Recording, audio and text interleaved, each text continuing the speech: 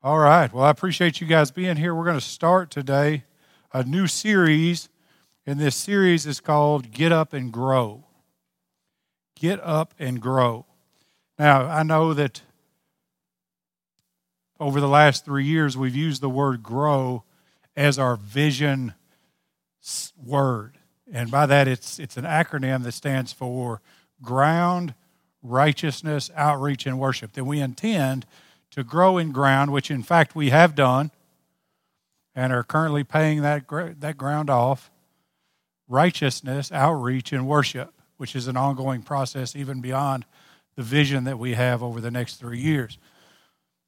But because we have primarily talking about grow over the last few months as we've done our Building Fund program as a way to discuss our giving, I want you to know moving into this is not a discussion about giving. This is a discussion about how we grow into who we are. And we're going to do that out of Ephesians chapter 4. And so if you want to go ahead and turn there, we'll get started. I want you to bring your attention before we get started to 4:1. There's a single word that I want us to focus on, and that is therefore. This is a transition word. This is the hinge between two major ideas within the book of Ephesians. Therefore is there because in verse chapters 1, 2, and 3, Paul explains to the Ephesian church who they are, that they are in Christ. And so there's these doctrinal teachings, these doctrinal statements of who you are in Christ Jesus. And in fact, if you'll go, and I challenge you to read chapters 1, 2, and 3, you'll hear in Christ, in Christ, in Him, over and over and over again, something along the lines of 20-something, almost 30 times, you'll hear something about being in Him. And so he's saying in the discussions of chapters 1, 2, and 3 that we are in Him and the doctrines associated, the teachings that we need to understand in regard to who Christ is and our relationship to Him. Now, as is any good teacher, they're going to explain the teaching first, and then they're going to make it applicable. And so Paul does that here in the transition, in this hinge statement. In verse 1 of chapter 4, he says, therefore, because you are in Christ, there are responsibilities that you have. Because of the doctrines, you have a duty to act a particular way, to be who God called you to be. And then he starts in chapter 4, 5, and 6 discussing what that looks like. And so we're going to talk in the 4 services through the 4th chapter of Ephesians to discuss how God expects us to grow in those duties. So the first thing I want to talk to you about is from 4:1 through 6, which I'll get to in just a minute, to talk about how we are called to grow, to get up and grow in unity. And so there's an expectation that if you belong to an organization, that you should act as that organization acts. If I am a sports player and I play football, I have to adhere to the rules, the regulations, and the standards of the game of football. If I don't adhere to the rules, regulations, and standards of football, then I can get kicked out of football. I can be fined from football. I can be set on the bench or be completely removed. The same with citizenship. If I don't act as a citizen, I can get in trouble for that. Maybe even be kicked out of the country. If I'm an employee somewhere, I can get fired. I can get 3 or 4 days off. I can get a verbal or written reprimand because there are expectations of who you call yourself to be. And so Paul is saying in chapters 1, 2, and 3, this is who you are. This is the team you play for. This is the citizenship that you have. Christ is your employer, if you would have me put it that way, if you would give me that grace. And because of that, there are expectations necessary of you to be part of that organization. And so he starts with unity. And I think he does this on purpose. He starts with unity in my mind because without unity in the church, in the body of Christ, we can have nothing else. Unless we understand who we are and walk according to who we are, being unified as God himself is unified with the Spirit and with Christ Jesus, then we can't possibly walk in the unity God's called us to. Our church will never do and accomplish what it's supposed to accomplish unless we act as one body of believers. We are here for a central purpose, a singular purpose, and that is to make God known, to glorify the name of Jesus. That is our purpose, according to our mission statement. That's the reason why we start with, we exist to be a place where people can come to know God. If we can't agree on this statement, we can't walk in unity. If we can't walk in unity, and this is going to sound harsh, but it's how I do, if you can't walk in unity, then you need to go somewhere else. If you can't circle the wagon around the mission statement that is Launch Point Church, that should be the church in my mind, then we can't walk together. You should go find someone you can be in agreement with, because two people can't walk together unless they agree with one another. And so we have to be people of unity. And until we become people of unity, we can't become what God expects us to be.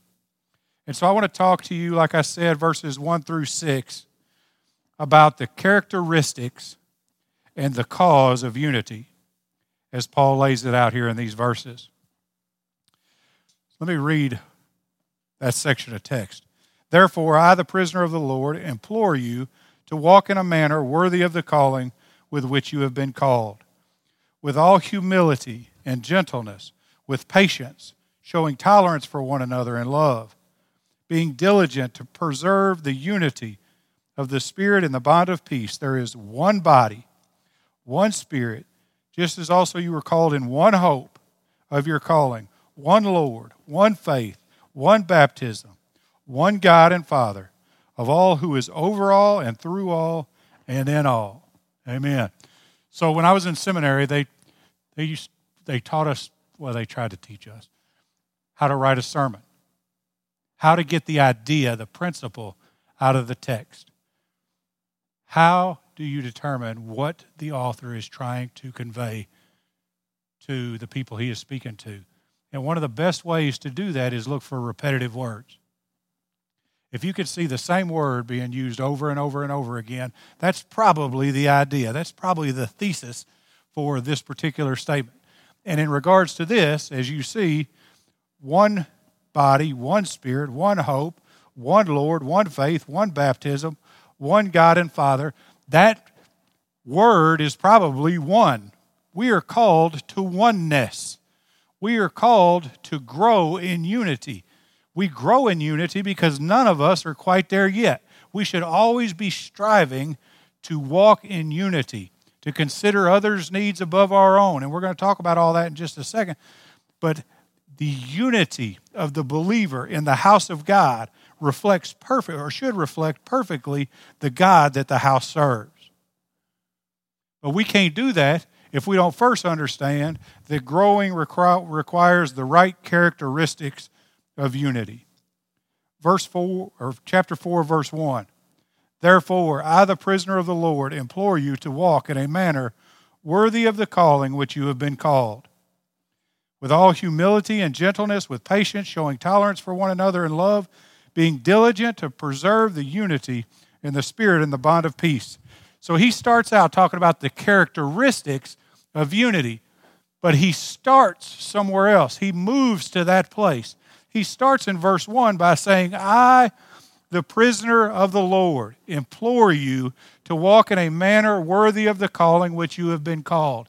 And I want to spend some time there because I can't walk in the characteristics of unity if I don't understand who I am. And first it says the prisoner of the Lord. Paul himself called himself a prisoner of the Lord, which means this Christian walk that we're called to, this unity that he's about to talk about, is obligatory. It's not optional. It's something you have to do. We are prisoners of the Lord, just as Paul was a prisoner of the Lord. Now, I know that messes a lot of people up because we like our freedom. We like to be able to do what we want to do. But the fact of the matter is, you don't belong to you. You have declared Jesus Christ as Lord if you are saved. The Word says, declare out of your mouth that Jesus Christ is Lord and believe in your heart that God raised him from the dead, and you shall be saved. You should act as a prisoner of the Lord, which means we are to be obedient to the Lord as a prisoner is to a warden. We don't get to make any of our own decisions. We don't get to live our own life. We gave up that option when we declared Jesus Christ as Lord and gave him that position of lordship in our life. I once did a mentoring program, was involved in a mentoring program at the state prison, and I mentored a young man named Danny there who'd been in prison for 20 years. And the mentoring program existed within the first six months before they got out to a year to help those people transition from prison life back into society. And so I would not just spiritually mentor him, but I spent time with him showing him how to write a check, how to balance a checkbook, how to find a job and keep a job, maybe even help him get one, how to get an apartment, or maybe even help him get one. And all of these things so that when they get out, they're fully capable of standing on their own 2 feet, as it were. Now, he had been in prison for 20 years. This is the reason I tell you that story. He, as a prisoner, made no decisions for 20 years on his own. I took him to dinner the first day he got out at Monell's. Shameless plug, if you go there, get the fried chicken. So went to Monell's. Got to the cash register. There's a couple in front of us. We're sitting there. He looks at me right as we come up to the cash register, and there was a Parmesan cheese shaker on the cash register with some toothpicks in it. You know how they do that? And he looked at me, he said, "Can I have one of those toothpicks?" I said, "Yeah." And so he stood there. People paid, they walked off. We walked in, paid. We started to walk off, and I noticed that he still didn't have his toothpick. I said, "Man, are you going to grab a toothpick?" He said, "Do I just reach out and grab it?" And let me tell you, that's the life of a prisoner. He had to make no decisions for 20 years, so even the simplest of decisions, he needed someone to help him filter. This is the way we should be towards the things of God. We should act as prisoners of the Lord. Instead of concerning ourselves or worrying about what we want, we should ask ourselves what God wants. We should think vertically between us and God before we start discussing anything horizontally in our own personal relationships. And so he recognized, or I recognized, that he had never had to make a decision. And because he had never had to make a decision, he wasn't quite sure how to make one. The fact of the matter is, none of us should be making our own decisions. I shouldn't ask the question, will this suit me? Will this benefit me? Will this create opportunity for me? Instead, we should ask these questions. How does this affect God? How will this action reflect on him? What am I to do with the blessing he has given me or the problem I am facing? And how can I most please and honor him? To move from a how do I, to how do I honor God is a sure sign of spiritual maturity. The spiritually mature person recognizes, first and foremost, that their life isn't their own, and they're willing to give up their life for the Lord that saved them. So Paul says this, "I, the prisoner of the Lord, implore you to walk in a manner worthy of the calling with which you have been called." I implore you, because you're not your own. I implore you. You know what implore means? Implore means I beg of you. I plead of you to walk in a manner worthy of the calling with which you have been called. If you've been called to be a Christian, I implore you, as Paul implores, act like a Christian, which means to act as though you're a prisoner of the Lord.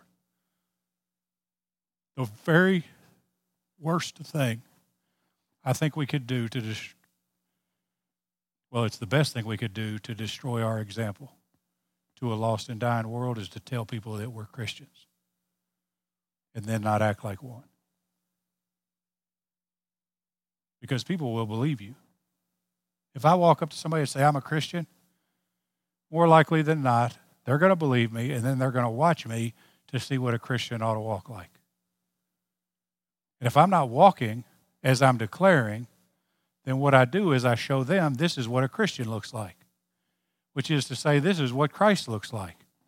If we're made in the image of God, intended to reflect that image to a lost and dying world, then when we do something contrary to what the image of God would do, then we cast a long shadow both on God and on the church and other believers. So he says, if you're going to be a Christian, which is your calling, I plead of you, walk like you're actually a Christian. Stop talking out of both sides of your mouth. Don't be righteous and standing strong and saying all the right words and dressing the right way in church and then going home or your workplace and living like hell. Because the people that see you living like hell are going to assume still that you're a Christian, and they're going to ask themselves this question: why would I want what they have when what they have isn't better than what I have? You want to know why the world is dying? You want to know why the church is shrinking? Because they can see no difference between the church and the world. And if there's no difference between the church and the world, then why not just stay in bed on Sunday? I had a guy tell me a couple weeks ago, he said, my wife and I have just finally got to a point where we realized, you know what, we don't really need the church in our life. You know why? Because there was some failure that happened that caused them to believe that. So I, along with Paul, ask you, for the sake of unity, be a prisoner of the Lord. Walk in obligation to lordship. I plead of you to walk in a manner worthy of that calling. People say all the time, well, my calling is to be an usher. My calling is to be a pastor. My calling is to do whatever, be an evangelist. That's not true. You have a singular calling, and all Christians have that same calling. That calling is to be in Christ Jesus. You are called to Christ. You might be assigned or gifted to something else, but your calling is to be a Christian. So it's not saying here, walk in a manner worthy of your pastorate, walk in a manner worthy of your ushering, of your service. It's saying walk in a worthy of the manner of Christ. Walk as Christ walked. Which presents us with the question, how did Christ walk? If I'm to emulate Christ, if to be a Christian is to walk as Christ walked, if in fact we are called to walk as Christ walked, which we are, then how did Christ walk? What can I do to emulate Christ to create unity? And the first of this list is humility. Humble. It's weird to me that the beginning of all of these kinds of lists starts humble. Over and over and over again, you got to be humble. You got to be humble. You got to be humble. You know why? Because humility is the base characteristic of Christianity. You can't be a Christian if you're not first humble. You have to recognize a need that you can't meet for yourself. You have to realize that you are powerless to save yourself. You have to have a true lowly mind in regard to who you are, who you really are. Not who you want people to think you are, but who you really are. And in that, call out to God. It's only the humble that'll be saved, because only the humble recognize when the Spirit calls upon them that they need saving in the first place. It's the proud and the arrogant that walk as though they have the ability to save themselves. But let me tell you, that's not true. Jesus proved it over and over and over again by reprimanding the scribes and the Pharisees. Woe be unto you, condemned are you, because you think you have the power to be what you are, what you think you are, outside of Christ Jesus, and we can't. We have to be humble. What's this got to do with unity? You have to be humble towards one another. The church. There's this frustration in me because the church pulls itself apart because it refuses to humble itself, or the people within it refuse to humble themselves, or the vying churches refuse to humble themselves. They think, man, I got to be greater. I got to be greater. I got to be greater. Can I tell you? I don't have to tell you. The Bible tells you the greatest among you is the servant, the humble. There's a lady that goes to church here. Her name's Sam. She shows up every week. And she cleans, she sweeps, she mops, she vacuums, she wipes down the blinds, she cleans the children's ministry, she does all this stuff, takes out the trash, cleans toilets. Nobody's asked her to do that. That's just something she's volunteered to do. And because of her humility and desire to do it, the Bible says that she's actually the greatest. Because the servant is the greatest. Who's the greatest? It's not the one that vies for greatness. It's the person who serves. Why is that so great? Why is humility, especially in her case, so great? Because when people come in here on Sunday, the toilet paper rolls have been changed. I know that sounds silly. Trash cans are empty. The place smells nice. The floor's been vacuumed. Everything's put away like it's supposed to be. So people come in here. They see that we anticipated them coming. We desired for them to be here. So now they can get comfortable and actually receive here. If we didn't have people willing to be lowly in their mind, then so many more people would never be able to be greater than they are. John the Baptist said this about, as Jesus was walking up to him, he said, he must become greater. Talking about Jesus. I must become less. It's my favorite verse. John 3:30. He must become greater. I must become less. And that's true. God in us must become greater, and we must become less. Can I tell you, when we're humble, we realize that the same is true of us and the people around us. That in order for you to be greater than you could be, sometimes that means I have to be less. I have to be willing to step down so you can step up. I have to be willing to stoop to get lower than you so I can raise you up. That's the truth of humility. It recognizes that it has no desire for self-service. And because of that, the people around the humble person will always become greater. So humility, I just encourage us, be humble. But he doesn't stop there. He says, and gentleness. Gentleness, which means kind. Can we just be nice to each other? Church, can we just be nice to each other? Notice the same word is in different translations, meek. That doesn't mean weak. It means meek. It means kind.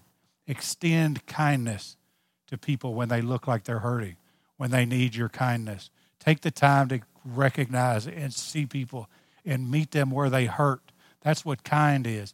Kind doesn't minimize itself. Kind acknowledges the needs of others. When people say, man, you're asking me to be weak, I'm not asking you to be weak. Matter of fact, I am convinced that it's impossible or likely impossible to be weak and kind. I know that sounds weird, but listen.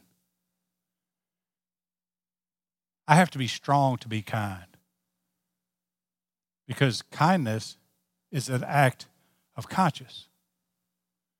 If I'm weak, then I'm just weak. I don't have the ability to do anything other than be kind for fear that someone's going to hurt me.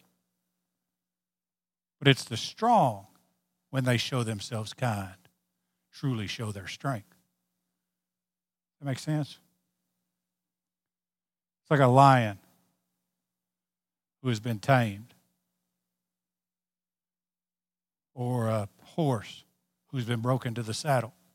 Neither of them, the lion or the horse, has lost their strength. What they have done is they have entrusted their strength into the hand of the master. This is what we're called to do, to be humble and to submit our strength into the hand of the master so that others might be able to grow and see the kindness in us. And that kindness in us, they recognize as the kindness placed in us by the Holy Spirit. Unity is everything. We can't move forward unless we can move together. There's an old saying, if you want to move fast, move alone. I don't want to move fast. I want to take everybody with us, however long that takes. Let's get the mission accomplished. No soldier left behind, all the hoorah stuff. But we can't do it unless we're humble, unless we're gentle, unless we're patient, which means long-suffering. I am not a very long-suffering person. My wife just shook her head no. I struggle with patience. And this is primarily where I struggle with patience. If you just got saved, or you show up here and you're not saved yet, you haven't given your life to the Lord, you just heard that there's a rumor of hope here and you hope that it's true. And you come in here and you're half drunk and you pass out on the front row, which we've had people do. I'm patient with that person. You know why? Because I know they don't know. Person give his life to the Lord 20 years ago, walks around acting self-righteous, knowing that they're living like hell outside of these walls. I have very little patience for them. You know why? Because they should know better. But the fact of the matter is still that many of them don't know better. They've either not been committed to discipleship. They maybe didn't have a teacher willing to tell them the hard truths. Maybe they didn't have a mentor to come alongside of them and lift them up, whatever the reason is. The fact of the matter is we're all on the same ladder. They're just lower on the ladder than I am. You know how I become patient? You know how I cultivate patience with them? I realize that truth, that we're all on the same ladder. I'm just a couple rungs above them on that spiritual ladder, that spiritual maturity ladder. But instead of criticizing them, instead of yelling at them, instead of ostracizing them, how much better would it be if we took 3 or 4 steps down the rungs of the ladder until we could grab a hold of their collar and pull them up to where we are? Because no matter where we are, there's somebody 2 or 3 steps in the rung of the ladder above us that we would hope would do that to us, myself included. There's never been a more humbling experience for me. 2 of the most humble experiences of my life is when people that are above the ladder, above me on the ladder, have told me that I'm their pastor. Pastor Rick did it. Pastor Leonard did it. But you know what they've gently done? In the times where I haven't met the expectation, or this is going to shock y'all, in the times where I may have said something crazy, they didn't kick me off the ladder. They reached down, grabbed me by the collar, and gently pulled me up and loved me. They were patient with me. They were kind to me. They showed humility towards me. And the church as a whole needs to get comfortable doing that same thing with all of those around us, so that we might ultimately take those things and as a family go outside these walls and make the family bigger. But not just that. I wish that was the end of the list. Showing tolerance for one another in love. The Bible tells us to be tolerant, which I'll be honest with you. First time I read this messed me up, because my pastor told me tolerance is a virtue of a man with no convictions. Only a man with no convictions tolerates stuff. Except that tolerance is necessary to engage conversation. Now let me explain to you what I mean. Tolerance means to hear people say what they believe. Doesn't necessarily mean you have to believe what they believe. We can sit in the same room and tolerate each other, even though you think completely different than I do. It's part of being kind and patient. Because I love you and I ultimately want to get to a place where I can tell you the truth. I'm going to tolerate you in love so that I can tell you the truth because I love you. But instead, we don't want to be tolerant, which gives us no opportunity to walk in doors that the tolerant can walk through. And then there's other believers. We're not even tolerant with other believers. We're supposed to be tolerant with one another. I'm sure somewhere in Launch Point Church, I'm not a cessationist. I don't believe that the gifts of the Spirit went away at the apostolic age. I believe that whatever the Bible says, whatever God has done in the past, He's willing to do now. Whatever He's willing to do now, either by His power or through us using His power, He's willing to do now and into the future. But there are Christian denominations that believe that that's not the case, that all those gifts stopped with the apostolic age when the apostles all died. But we can still walk in unity. You know why? Because cessationism is a secondary issue. Whether they speak in tongues or not is a secondary issue. Do they believe that Jesus Christ is the only way to heaven? Then we can walk in unity. I can tolerate their secondary understanding. Do they believe that the Word of God is true and without error? If they say yes, then we can walk in unity, even though we don't believe in cessationism. Do they believe that God is a Trinitarian God, a Godhead God? If they say yes, then I don't care if they believe in cessationism, we can still walk in unity. If they believe that Jesus is coming back for us, then we can walk in unity. There are primary things that we need to be intolerant about, but be willing to be tolerant enough to have conversations with concerning. And then there are things that we can be tolerant about because they just not primary issues. We get so tied up in the church with secondary issues. A buddy of mine calls those peacetime arguments. That means these are the silly things we talk about when there's no war. But when there's war, what do I care that you know? I care that you know how to use your gun, you're accurate with it, and you'll walk beside me even unto death. That's the primary issue. Peacetime arguments in a church sound like cessationism.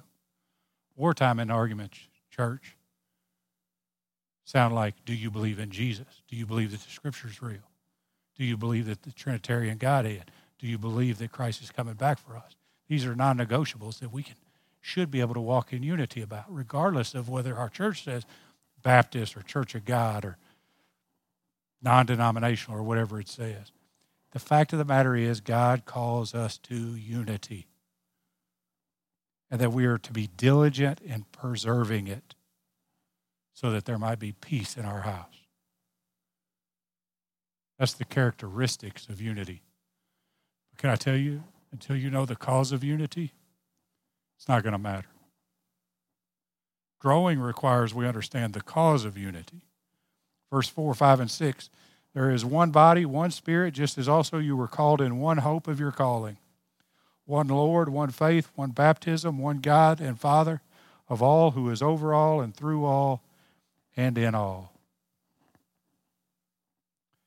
To be unified, you must understand that the Godhead is unified.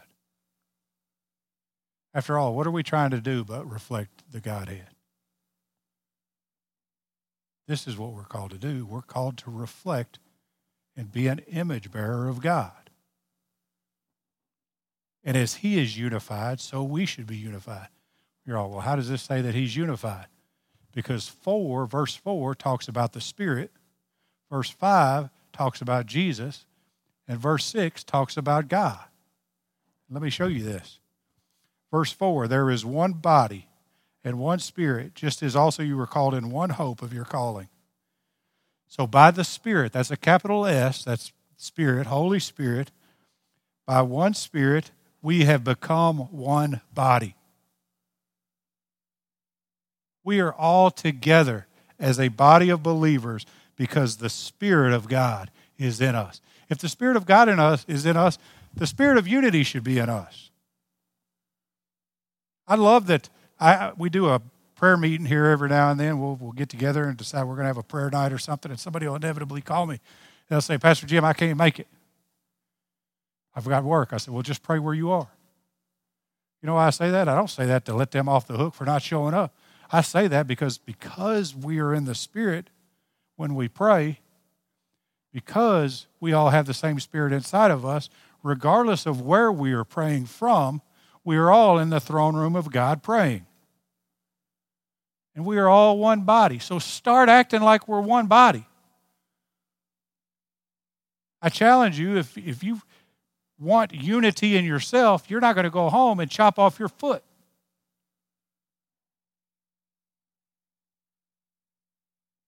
Walk as one body because we have one Spirit. And in that one Spirit, we have our hope.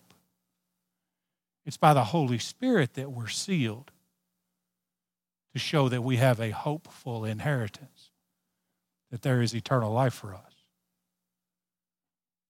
Verse 5, one Lord, one faith, one baptism. Who do we have to declare as Lord to be saved? Jesus. So there is one Jesus, the only name under heaven for which one can be saved. And that comes by one faith, by faith in Christ Jesus. You can have faith in a turtle, but that turtle faith is going to send you straight to hell. You're going to have one Lord and one faith in that Lord, and one baptism, which is to be fully submerged in that faith, in that one Lord. Oh, yeah, that's right, Pastor Jim. You preach. We need to get more people baptized around here. That's not what the Bible's talking about. It's using the word baptismo, which is the same word for baptismal or baptism, but it's the fact that we are completely immersed in Christ Jesus. Remember, I told you chapters 1, 2, and 3 declare what we have and the doctrines of what being in Christ look like. And so he's saying one baptism, all of us have been fully immersed in Christ Jesus. And as fully immersed in Christ Jesus, we have an obligation to unity because by the Spirit which He sent to us, we are of one body. And that one body has only one hope. And that one body, that one hope, that one Lord has one God and Father. And that God and Father is over all, through all, and in all, which means He's over all, which is sovereign. He is through all, which is omnipotent, and in all, which is mean omnipresent. We serve a God that is everywhere, all-powerful, all-knowing, and in control. And He is in unity with the Son and the Spirit. And just as He is in unity, so also we should be in unity. It's not enough for me just to say you should be humble, you should be kind, you should be patient, you should be all of these things. You have to be all of these things because the Godhead is all of these things.